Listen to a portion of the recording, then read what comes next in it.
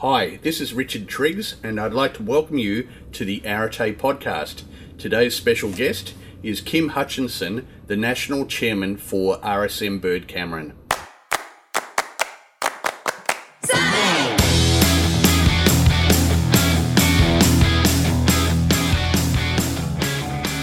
So welcome to the Arete podcast.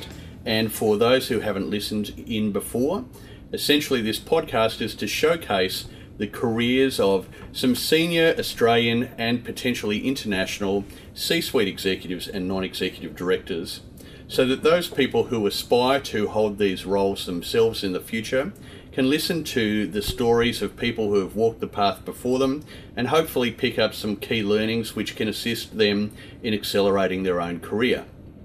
Before we get into talking about our guest today, let me tell you briefly about Arete Executive, which is my business that I've now owned for approximately 7 years. We are a retained executive headhunting organisation based in Brisbane but servicing our clients nationally. And we offer a range of recruitment solutions that allow organisations to essentially get access to the highest quality of research-based headhunting, but at a fraction of the price of what traditional executive search companies charge. So if you have an appetite for executive search within your own organisation, I'd certainly enjoy the opportunity of having a discussion with you about this.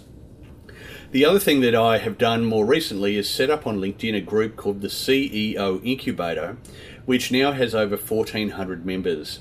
And the idea of the CEO Incubator is to allow a forum for peer-to-peer networking across industry, and it's also where we present all of our C-suite and NED vacancies. So if you join that group, which is free, then you'll get priority awareness of those opportunities before they go to the market. There'll be links in the show notes to both Arete Executive and the CEO Incubator. And now let's get on and introduce our guest for today, Kim Hutchinson.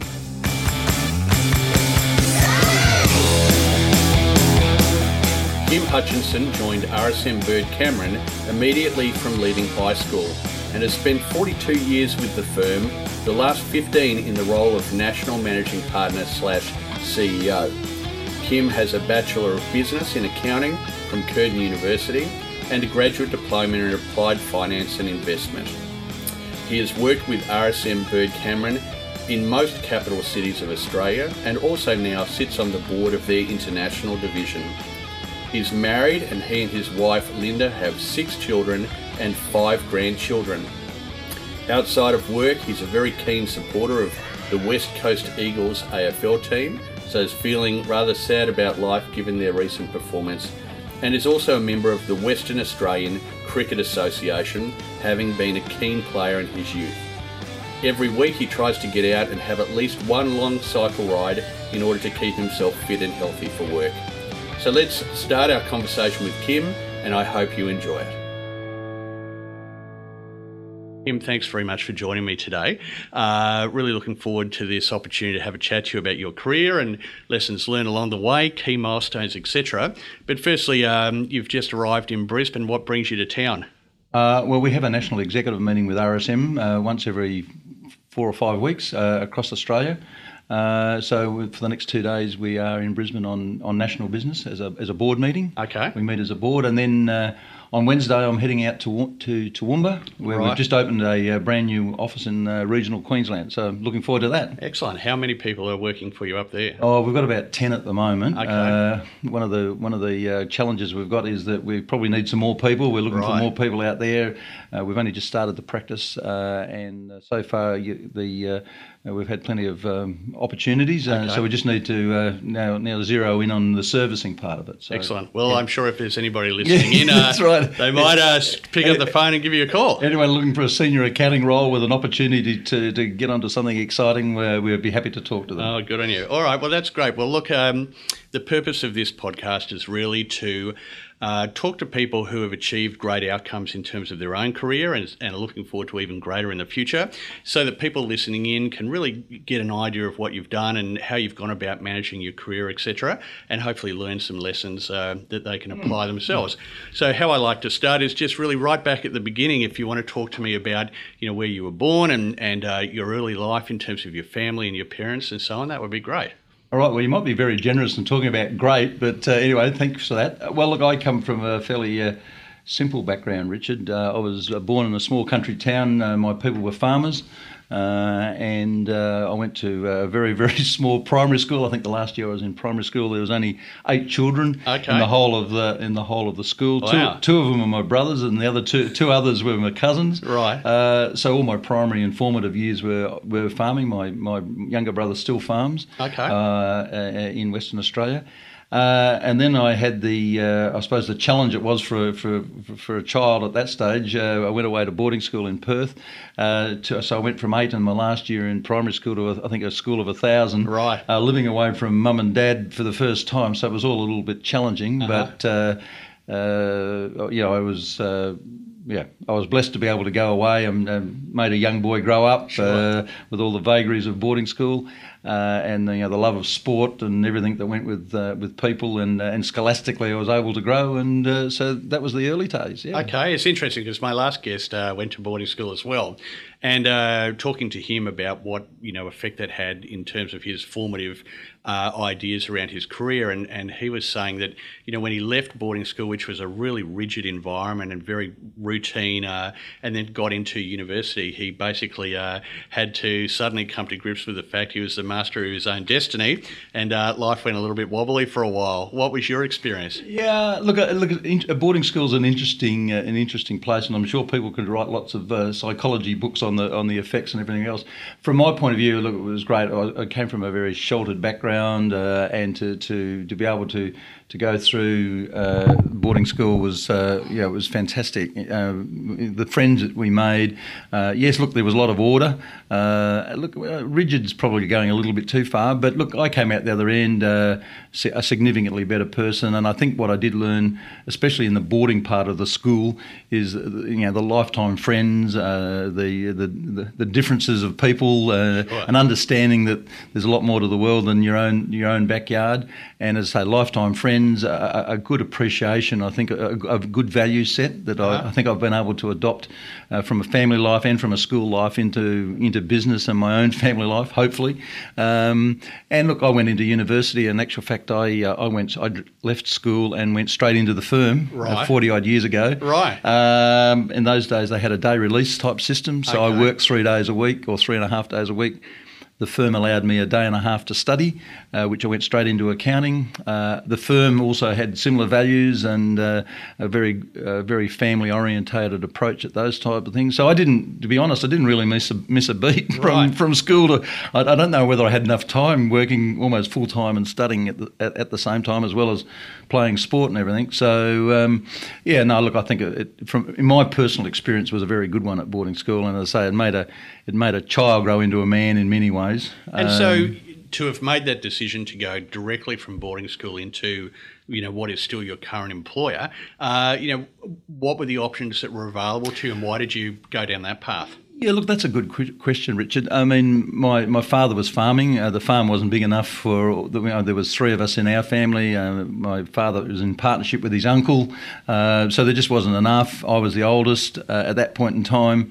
And look, I was scholastically good enough, or had done well, and the firm at that stage was very regionally based in agriculture and in those areas, so there was a logical fit.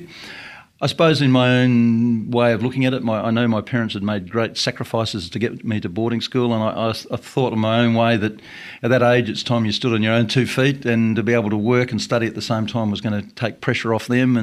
And look, it was a great way to learn, because while I was getting the piece of paper, I was also getting fantastic practical advice, and I was lucky to work with some great people that, even though we were very young, they gave us a lot of autonomy and a lot of responsibility that was, well beyond our years at the time. But as I say, it was another part of the growing up process that was very quick. And why accounting versus a different profession? What was it about it at that time that really took your fancy? Look, I'd done it, very, very well at accounting when I was at school, Okay. And got I think the highest mark, in the school at leaving level. The accounting teacher we had was, was a very, he was a disciplinarian, I suppose, but he was a great teacher, and it just seemed to come naturally. Okay. And I suppose the firm RSM at that stage, as I say, was regionally based, had a lot of farmers as clients. We had a lot of offices in the country, and therefore I wasn't giving up my roots to go into accounting. I was actually complementing the two, and it was an enormous benefit to me when I went out, dealing with clients, that I actually had that background and knew. And look, you fast forward a number of years, from an accounting profession point of view, the closer you are to being a trusted advisor and understanding what their problems and what they need to do, as opposed to just getting the debits and credit right, are just essential in being successful. So in actual fact, as opposed to kind of swapping horses, it actually was complementary in many ways. Okay. And so how long did it take you to do your degree, given that you were doing it part-time like that? Well, again, I was probably lucky. The firm, as I say, did give us a little bit of time out. So it was a 3-year course, and I finished part-time in 4 years. Okay. So by the time I was 21, I'd had 4 years' experience and was fully qualified. Right. And then the firm made, it's unbelievable almost, they actually posted me to my first posting in Geraldton, which was north of Perth, and gave me responsibility for a large group of clients, and so the rest is history. Okay, great. And so, as you say, you've been with the firm for a long time, but I imagine that during that time there have been some key milestones and some pivotal moments in terms of taking your career to where you are now, looking after the entire business. So you talk us through your career trajectory through the firm. I mean, you've had a number of moves over that time, and I might just ask some questions along the way. Yeah. Thanks, Richard. Well, I suppose if you summarise it, I think what the firm was able to do and the profession was able to do was that every 4 or 5 or 6 years there was a new challenge that came up, and I think if you had there was an opportunity to stay where you were and keep doing what you were doing, or there was an opportunity to go and do something different. And I was very fortunate that I went into a regional manager role in my late 20s, and then I was asked to go back into Perth to head up the whole of WA regional areas as a director, in my early 30s, and I did that for a few years, and then lo and behold, a challenge came up in Melbourne to replicate some of the things that we'd done in Western Australia. So before we get to there, where was the head office at that time? Well, the head office has always been in Perth, and today is still in head office. Sure. Although the way, we're very diverse, we are one financially integrated practice. So, that's where I suppose a lot of the back room and the head office facilities are. But, we spread our resources nationally. But the business was already a national concern at that time? No, to the contrary. For the first, from 1922 to the early 70s, it was only Western Australian based. Right, okay. So we're one of the few firms, really, that in actual fact, instead of going east to west, we actually went west to east. Right. So, as I say, for the first 50 years, we're only in Western Australia. In the early 70s, we went to Adelaide, and then in the mid-80s, we went to Sydney and Canberra and those type of places. I think we ran out of money and people for a while until the late 80s when we went into Melbourne. So we've just incrementally grown on the way through. So and it's probably less of an issue now, but this idea of the tyranny of distance. So I imagine running an East Coast business from Perth, back in the 70s and the 80s must have been pretty challenging. Yeah, well, getting back to our culture and our style and our management approach is that we've always agreed in having a lot of autonomy for each office. I mean, we had partners and managers in the East Coast offices, and I suppose there's always a bit of a standing joke that they had to report back to Perth and all those comments that are made. But effectively, in a partnership in a professional services group, you need to have a spread of talent over the whole country. Our national executive, our national board was made up of a cross-representation of people across the whole nation. And while I suppose our back office and our support structures were predominantly Perth, as we grew into Eastern Australia, especially in the 90s and especially now, I mean, our National Human Resource Director, for example, is based in Melbourne. Our National Learning and Development Director is based in Canberra.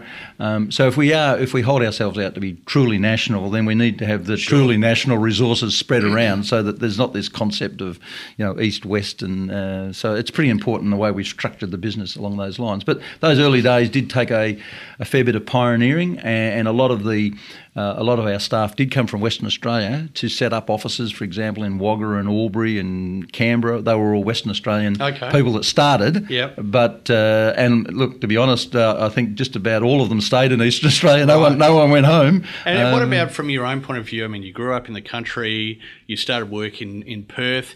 When you moved to Melbourne, I beg your pardon. I imagine, it's a very different environment there. What were some of the things that you found moving into that environment that you needed to change, or some of the key lessons to be able to perform and succeed in that environment? Yeah, look, that's a really interesting point, Richard. Having come from Western Australia where we were dominant and we had a good market share and where the brand was extremely well known, and then all of a sudden being in Melbourne where the brand wasn't known at all and our profile didn't match what we had in Western Australia, clearly there was a lot of challenges. And I say, coming from Western Australia to Melbourne, and it's a bigger city, settling in, all those other types of things. But look, I really enjoyed Melbourne. It was a new set of challenges. And look, like most management and like most businesses, a predominant part about it is managing the people and getting the people on side and working alongside and getting the strategy right.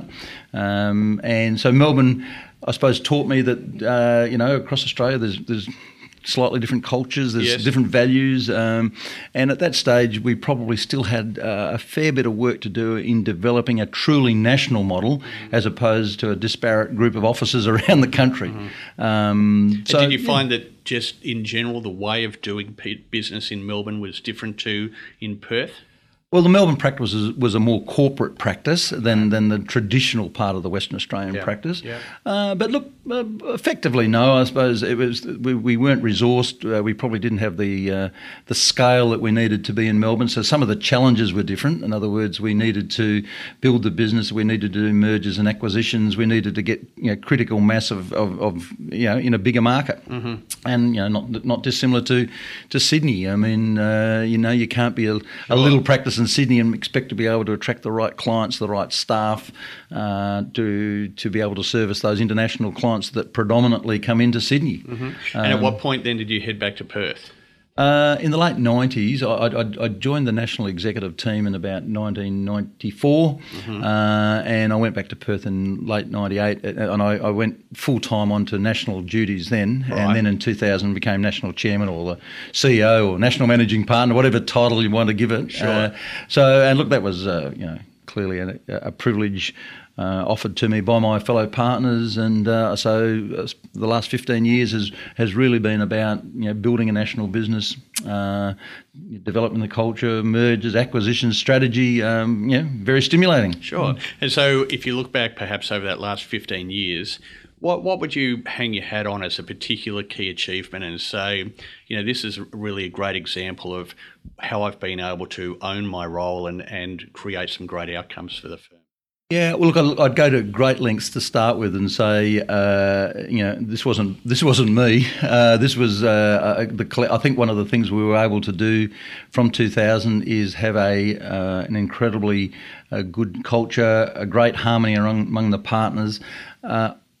Strategically, for me, it was pretty easy to see. In 2000, we only had something like 39 partners and $40 million worth of turnover. And today, we've got 100 partners and $170 million worth of turnover. In 2000, something like 65% of our business was probably in Western Australia. Now well over 50% of it's in Eastern Australia.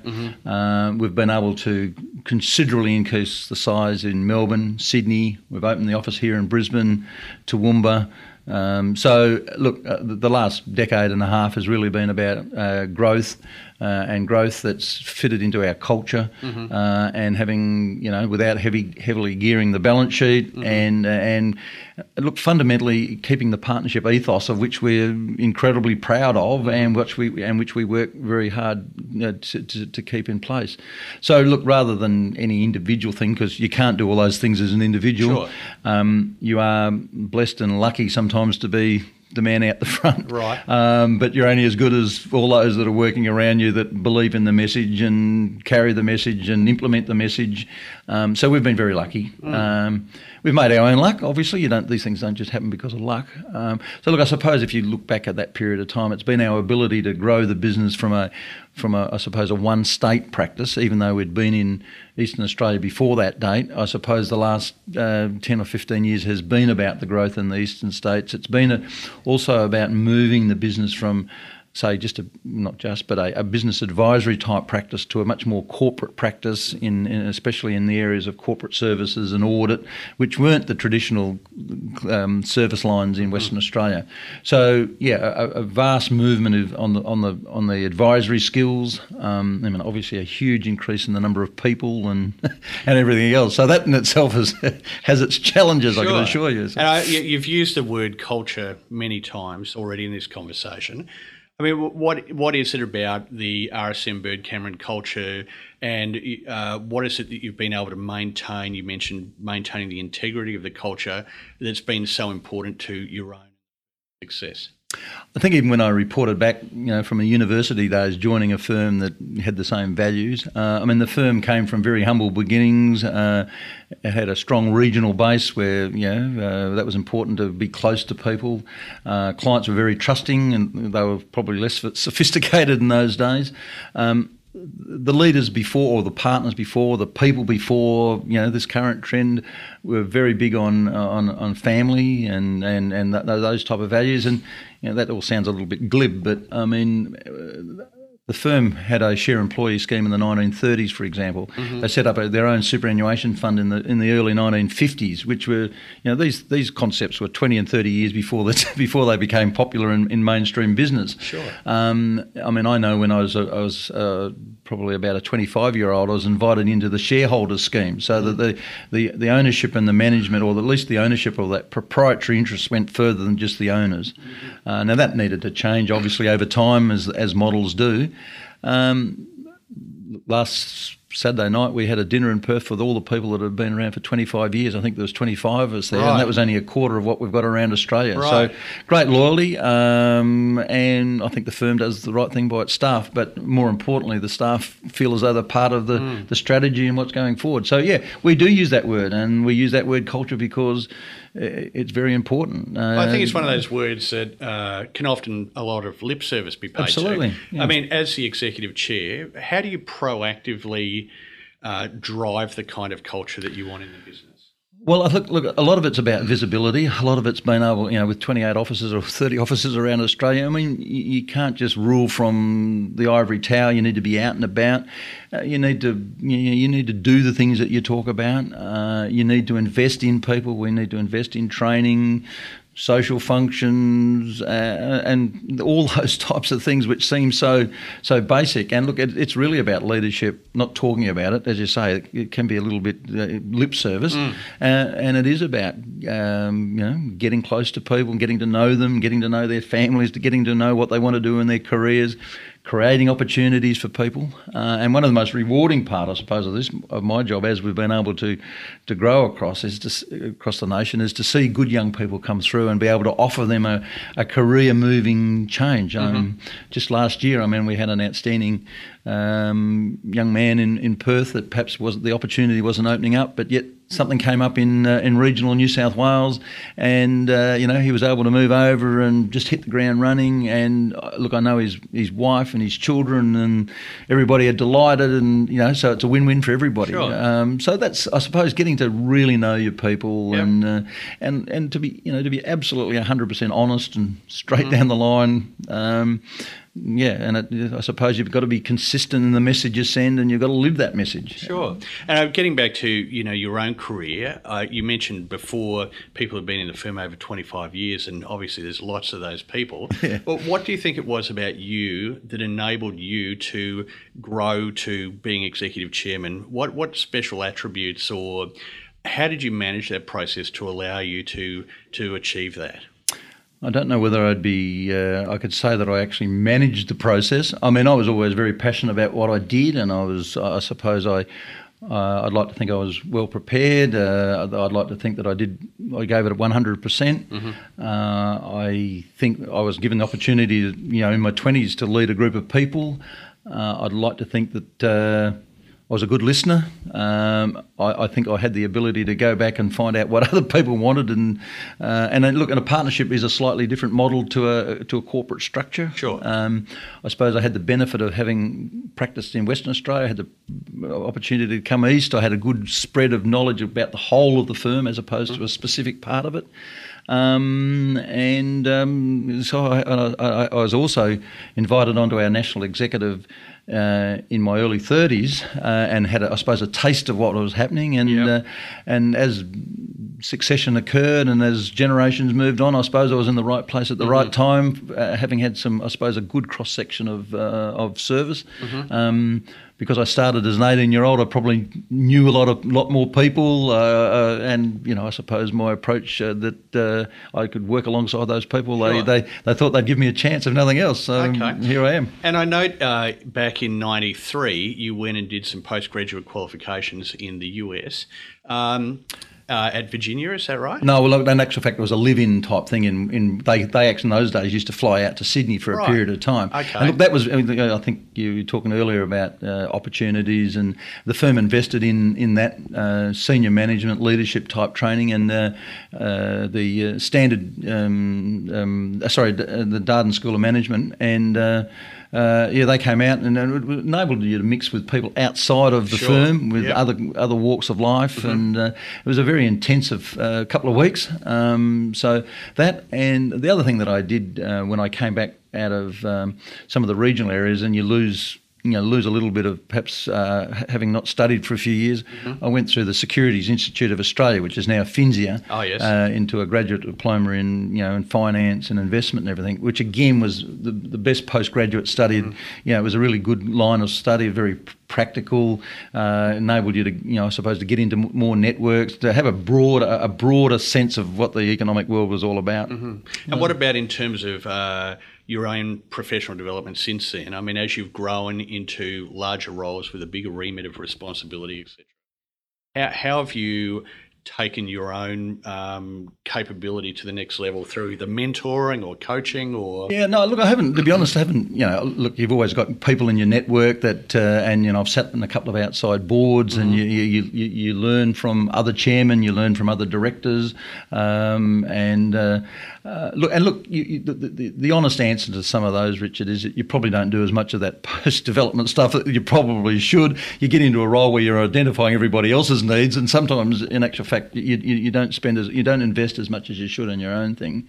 Having said that, in the early 2000s, I went on to our RSM International board, which brought in a whole different set of dynamics in many ways. I suppose you get very used to the Australian way of corporate governance. You get the Australian way of making decisions, the personalities across a boardroom table, and then all of a sudden to sit around an international table where there's someone from the US and someone from Germany and someone from France and the UK and China and all the rest of it, and to see the different ways that people do business and the I suppose the vagaries of personalities and everything else. So look, I think a lot of that's kind of, I suppose, more on the job, and working through on those types of things. Sure. And look, I'm sure that there's a lot of people who are listening to this who think, well, here's a guy who's basically stayed with the same employer from the day he finished uni to now. When you look back at that, I mean, do you have any regrets about potentially other things you might have liked to have tried, or? Well, absolutely not. I mean, my own style was, if it wasn't working for me, I wouldn't have been there. And I think I said earlier, Richard, every 4 or 5 years there was a new challenge. Look, I think if I'd stayed with the firm and I was doing what I was doing 40 years ago, I wouldn't have been here. Yeah. And look, there's plenty of people that do stay in the profession and they still do the same things they were doing a number of years ago. That suits their personality, it suits their leadership model. From my point of view, the fact that there was always a new challenge around the corner, the fact that you were measured on merit, the fact that they didn't have to check your birth certificate to give you the opportunity. And look, I suppose when I ended up on the national executive and in this role, never a day really goes past that I'm not challenged. I mean, we've been able to do 20 or 30 mergers in the last 15 years. that's not just the financial integration, it's integrating new people, ideas, concepts, processes, continuing the culture that you've talked about earlier, integrating across the whole thing. So, there's not a day that I don't feel stimulated by the job, and I suppose ultimately you fall in love with the place. I don't know, that might be a little bit romantic, but you're in partnership with a lot of people that you like. Sure. You've got a lot of people you like working with. You believe in the service that you're. We've got a lot of second, third, and even fourth generation clients. It's a good place. Sure. So there was never a need to do anything else, which probably made the RSM International board, and I've sat on a couple of outside boards in Western Australia to perhaps broaden the experience, do some different things, add a bit of stimulus to your thinking, because you can get a little bit inbred, I think, in these types of things. Yeah. So when you're looking at younger people coming into the firm now, particularly Gen Y, and their attitude towards career and longevity, and the fact that not only will they probably change employers many times, but they may even change their entire career a number of times. Yeah. I mean, how do you build a bridge between you as somebody who's been in the firm and obviously is still incredibly passionate and have plenty of petrol in the tank to keep doing what you're doing? How do you bridge that gap and appeal to those people? Well, I think the good part about it, we've got children in those age groups as well, so we've got a little bit of an idea. Sure. We've actually bred them.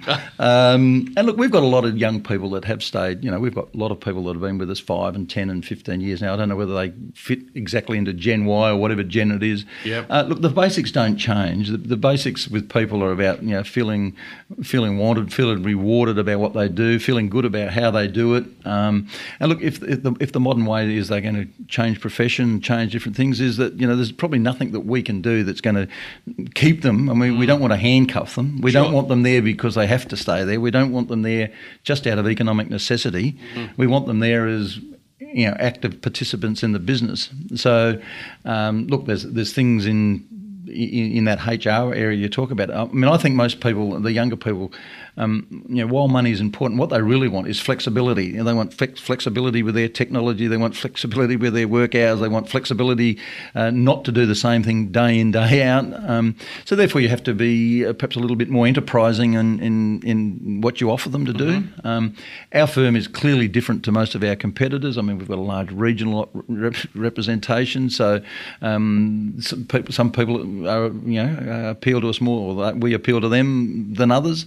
But it is a worry from a management point of view when you do see staff turnovers in those, 23 to 30 age groups, which is where they are most mobile. We do see a lot of people finish their postgraduate qualifications and then head off on the Contiki tour to Europe. Have their gap year. They may in actual fact be better all-round advisors and have a better appreciation of life and what it's all about. We may have been a little bit rigid. So, look, I think, as I say, you've got to look at your own children and perhaps, I suppose nowadays is work longer, work harder. The harder you work, the longer you work, the longer the boss sees you working, the more quickly you'll be promoted, the more quickly you get a pay rise. They're not the things that make people get up every morning anymore. Well, in fact, I read an article just last week where the big thing now for CEOs is actually to talk about how much sleep they get, and the more sleep they get, the better they sort of feel about themselves and so on. That's quite an interesting, when you think about where perception was even 5 years ago. Absolutely. Versus now. 5 years ago was a completely different paradigm, wasn't it? Yeah. And look, another 5 years will be a different one again, and these things have a habit of swinging and everything.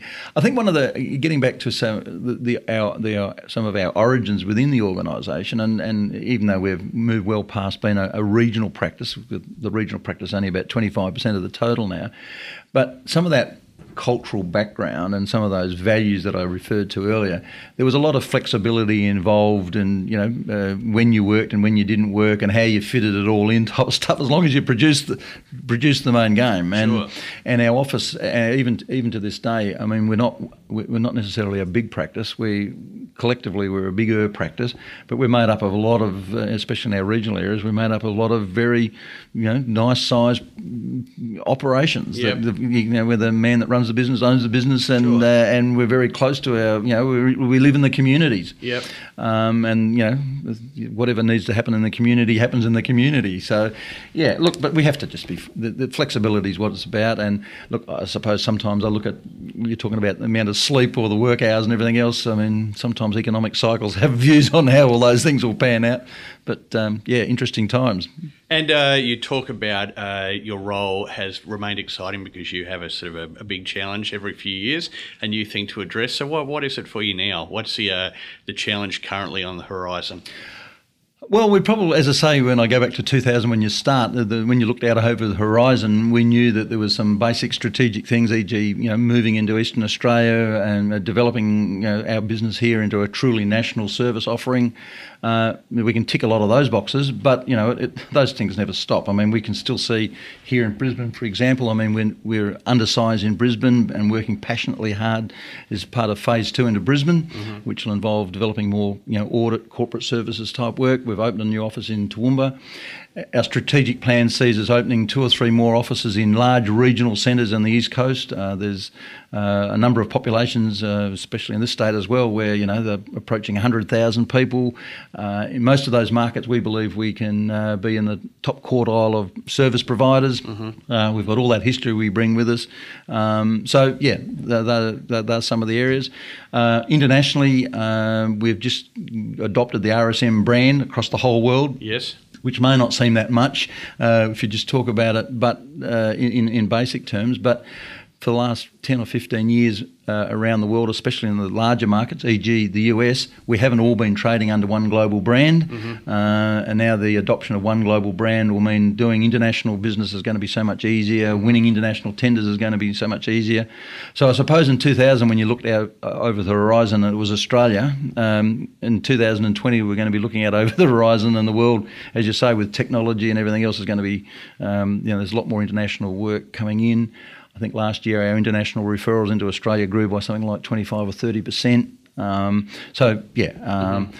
The other thing, obviously, is the traditional way of running an accounting practice is changing. Digital disruption, another hackneyed term, but technology is changing things, and accounting firms are going to have to look at things differently. So, how do you keep yourself up to date with what's going on, particularly in that space? Because I agree with you, in the professional services area, all of our professions are under incredible threat of disruption from new technology, etc. What do you do personally to try and keep yourself aware of growing trends and hopefully stay on the front of the curve?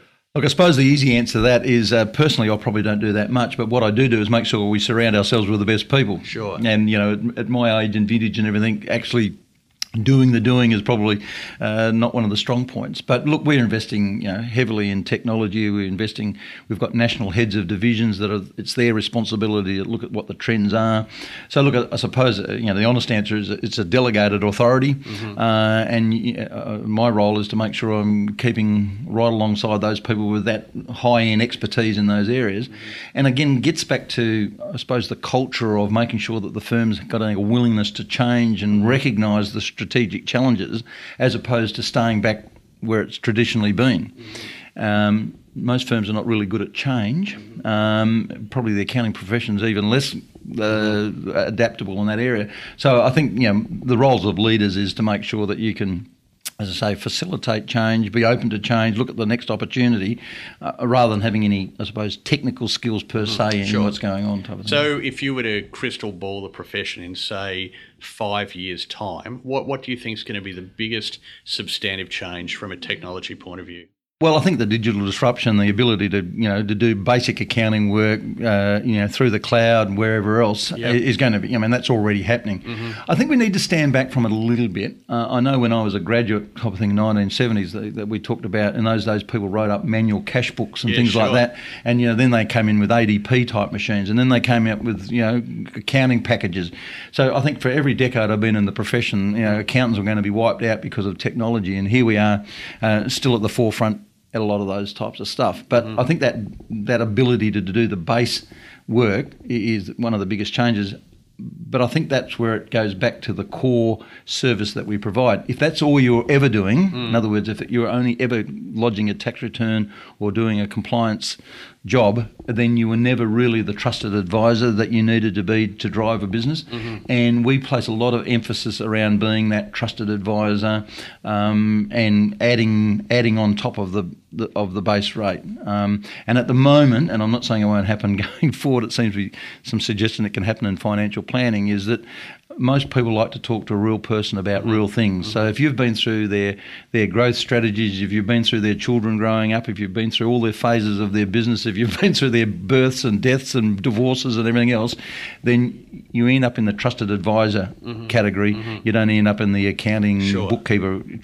So I think those parts of the profession that have relied on doing that basic stuff, very basic word, I must admit, but that core is just not going to be there in the years to come. Yep. And yet we're also seeing at the same time, and I'm not too sure where this ends up in 5 years' time, but we're seeing at the moment with the drop in the economy and the economic growth. I mean, audit fees, for example, have been tendered. The fees have been very price sensitive, and yet at the very, very same time, we've got the regulator, and this is no shot at the regulator, but the regulator, both here in Australia and internationally, are putting more and more pressure on quality standards, on compliance and everything. You're getting to the stage now that there's less auditors in Australia than there used to be. There's more pressure on the fees. It's less profitable than it would be. Ultimately, in the next 5 years, that's going to end up with less quality, and which is not a good thing for corporate Australia. So I suspect that there might be some swing back a little bit in some of those types of things, but it certainly won't be in doing the tick and flick, and that of course is also when we're seeing outsourcing into whether it's into Asia or we may even see what we've got a bit of a term I suppose in Australia here, where it's almost insourcing and taking work out of say the Sydneys and sending it to the Alburys or the Waggas or something like that. So where you can move the task to where the talent is, or where the most cost effective areas are. So look, it's going to be a dynamic area, but I still have this feeling that those that are really the trusted advisors and that have got a closer and a more long-lasting relationship with the client are going to be better placed than those that have just been stuck in their offices doing compliance work. And so do you have a formal or an informal way of, when you're looking at the younger people coming through the organisation, of being able to early to see those skills and attributes of being a trusted advisor, identify them early, and groom those people through? Yeah, well, not just as a trusted advisor. I mean, whether it's some people end up being very good technical people that don't want to be on the front. So you need to identify people that perhaps are going to be more in a technical support area. You need to be able to, and we find, as I say, from university, they've usually got all the technical skills, but when it comes to the business skills and the life skills, perhaps not so much. And we have a very early recognition on those types of things, and we've got a learning and development, whole learning and development section, and we try by the time they're perhaps in their mid-20s, we have what we call the RSM Academy, where we identify people and they go out with outside facilitators into an intensive situation, which is some early grooming, for want of a better word, to put some polish on the areas, which is not technical. It's about managing. At that stage, it's about managing your own career, about developing.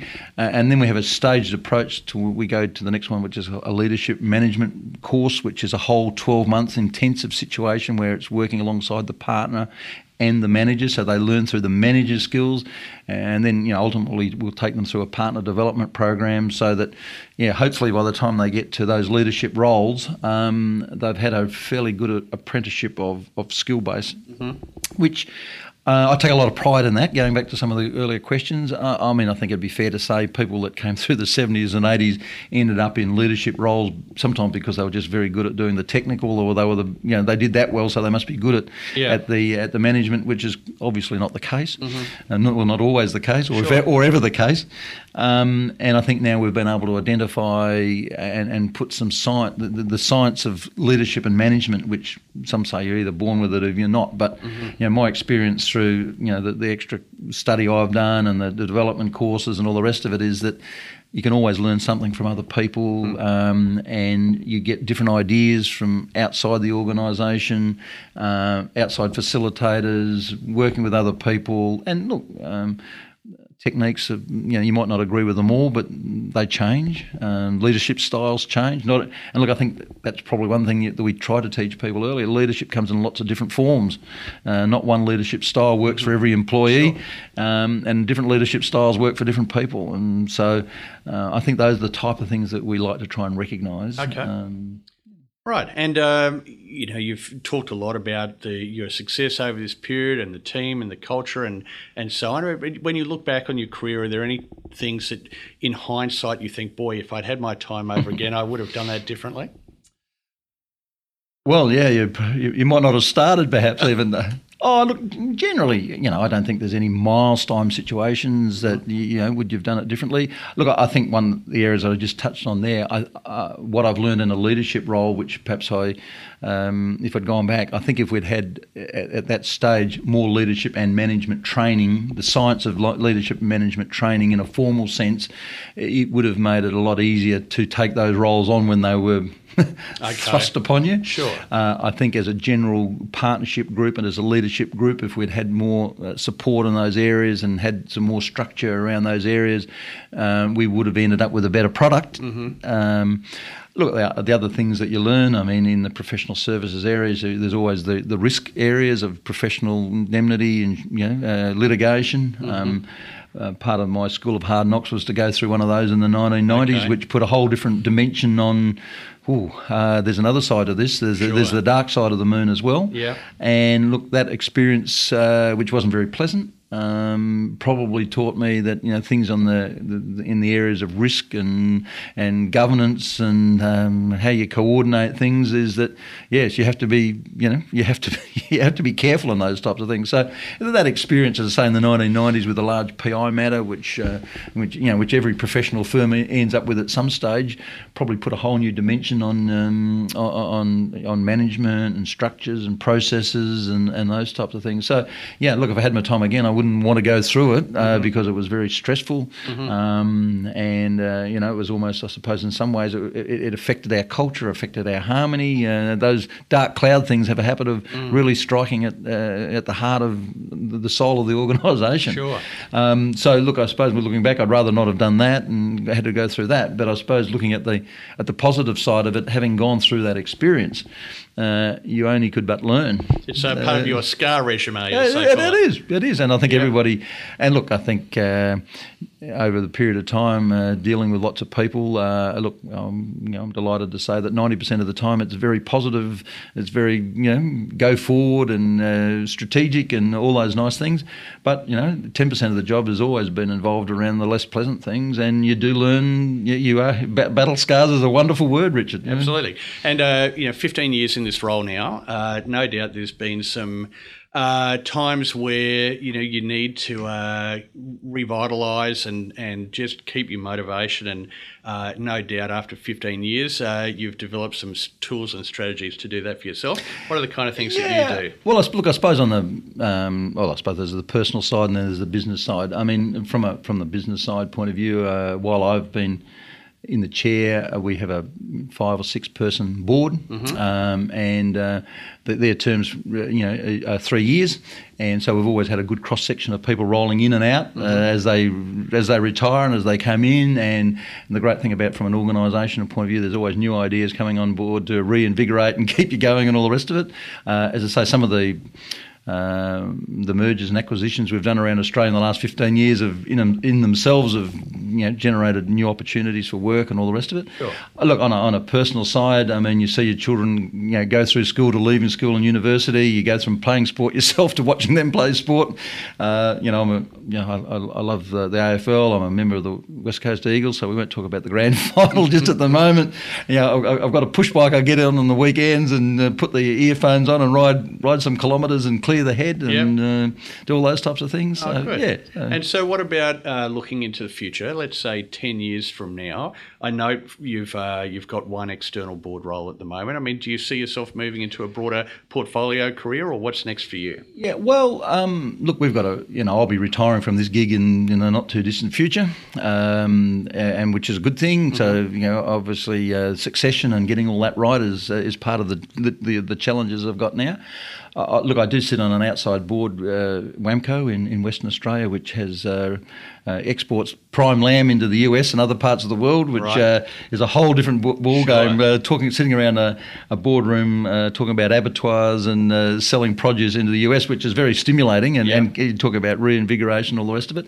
So I'll do some things like that. And look, if those type of board positions come along, I have been approached by headhunters and that to have a throw at the stumps on those types of things. But I think you've got to perhaps sit back, take a stock take as to what value can you add, as opposed to what gig can I get to to pay the golf fees type of stuff. And and I think there's by that stage will have had 40 odd years, and I'd like to do a bit of travel with my partner and to do some other things. But look, I suspect that I won't be very good at doing nothing. Right. And therefore, I think if you've got enough enterprise and enough contacts and enough initiative, there'll be plenty of things that come up. And I suppose what you do look towards, Richard, is the job currently is it's either 40 hours a week, or it's 80 hours a week, or it's 100 hours a week. There is the pressure of it. It is very stimulating, but there's some pressure as well. Is that you look at drawing a line and saying, well, that part of your professional life's finished, and take less pressure and perhaps a few less hours.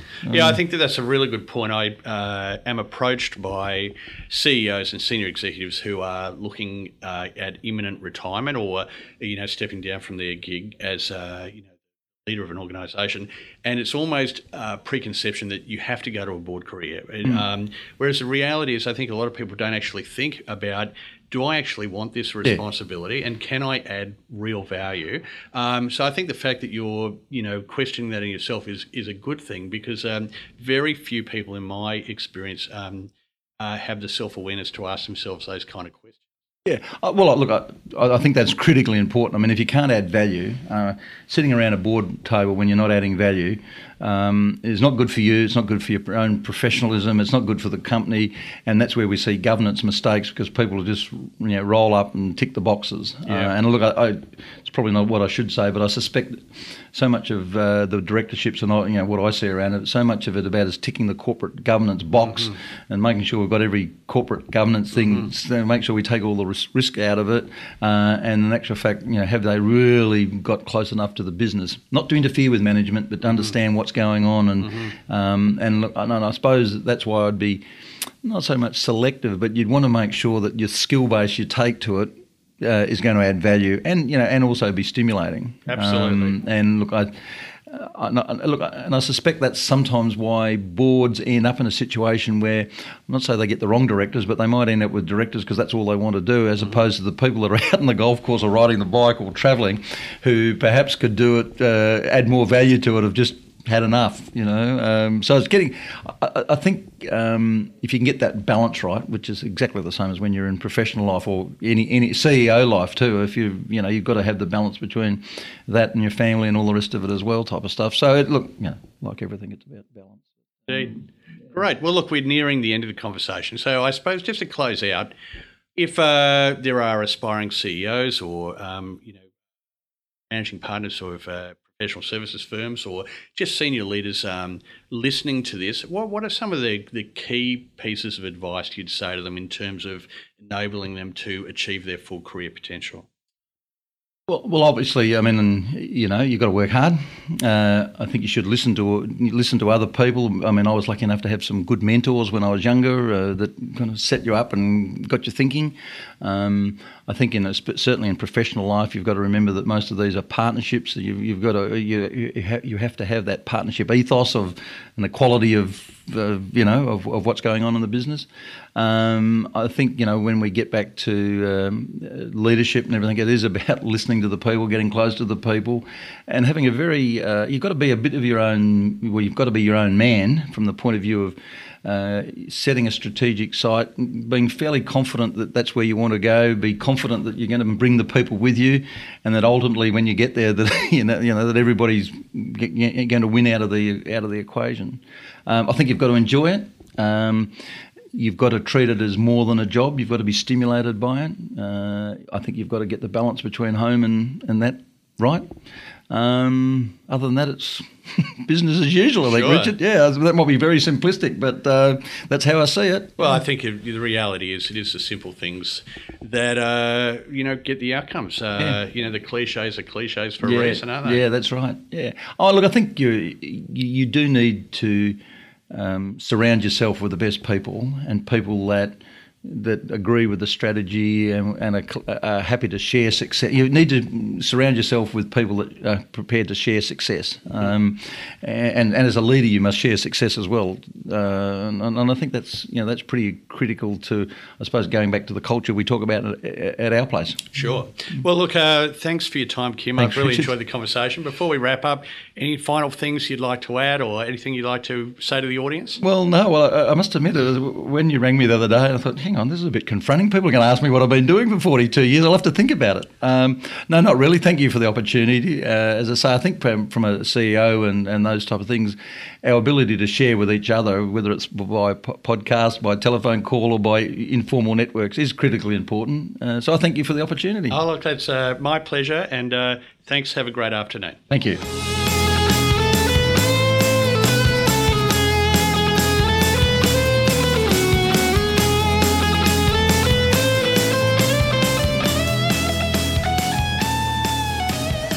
Well, there you have it, our conversation with Kim Hutchinson, and I hope you enjoyed it.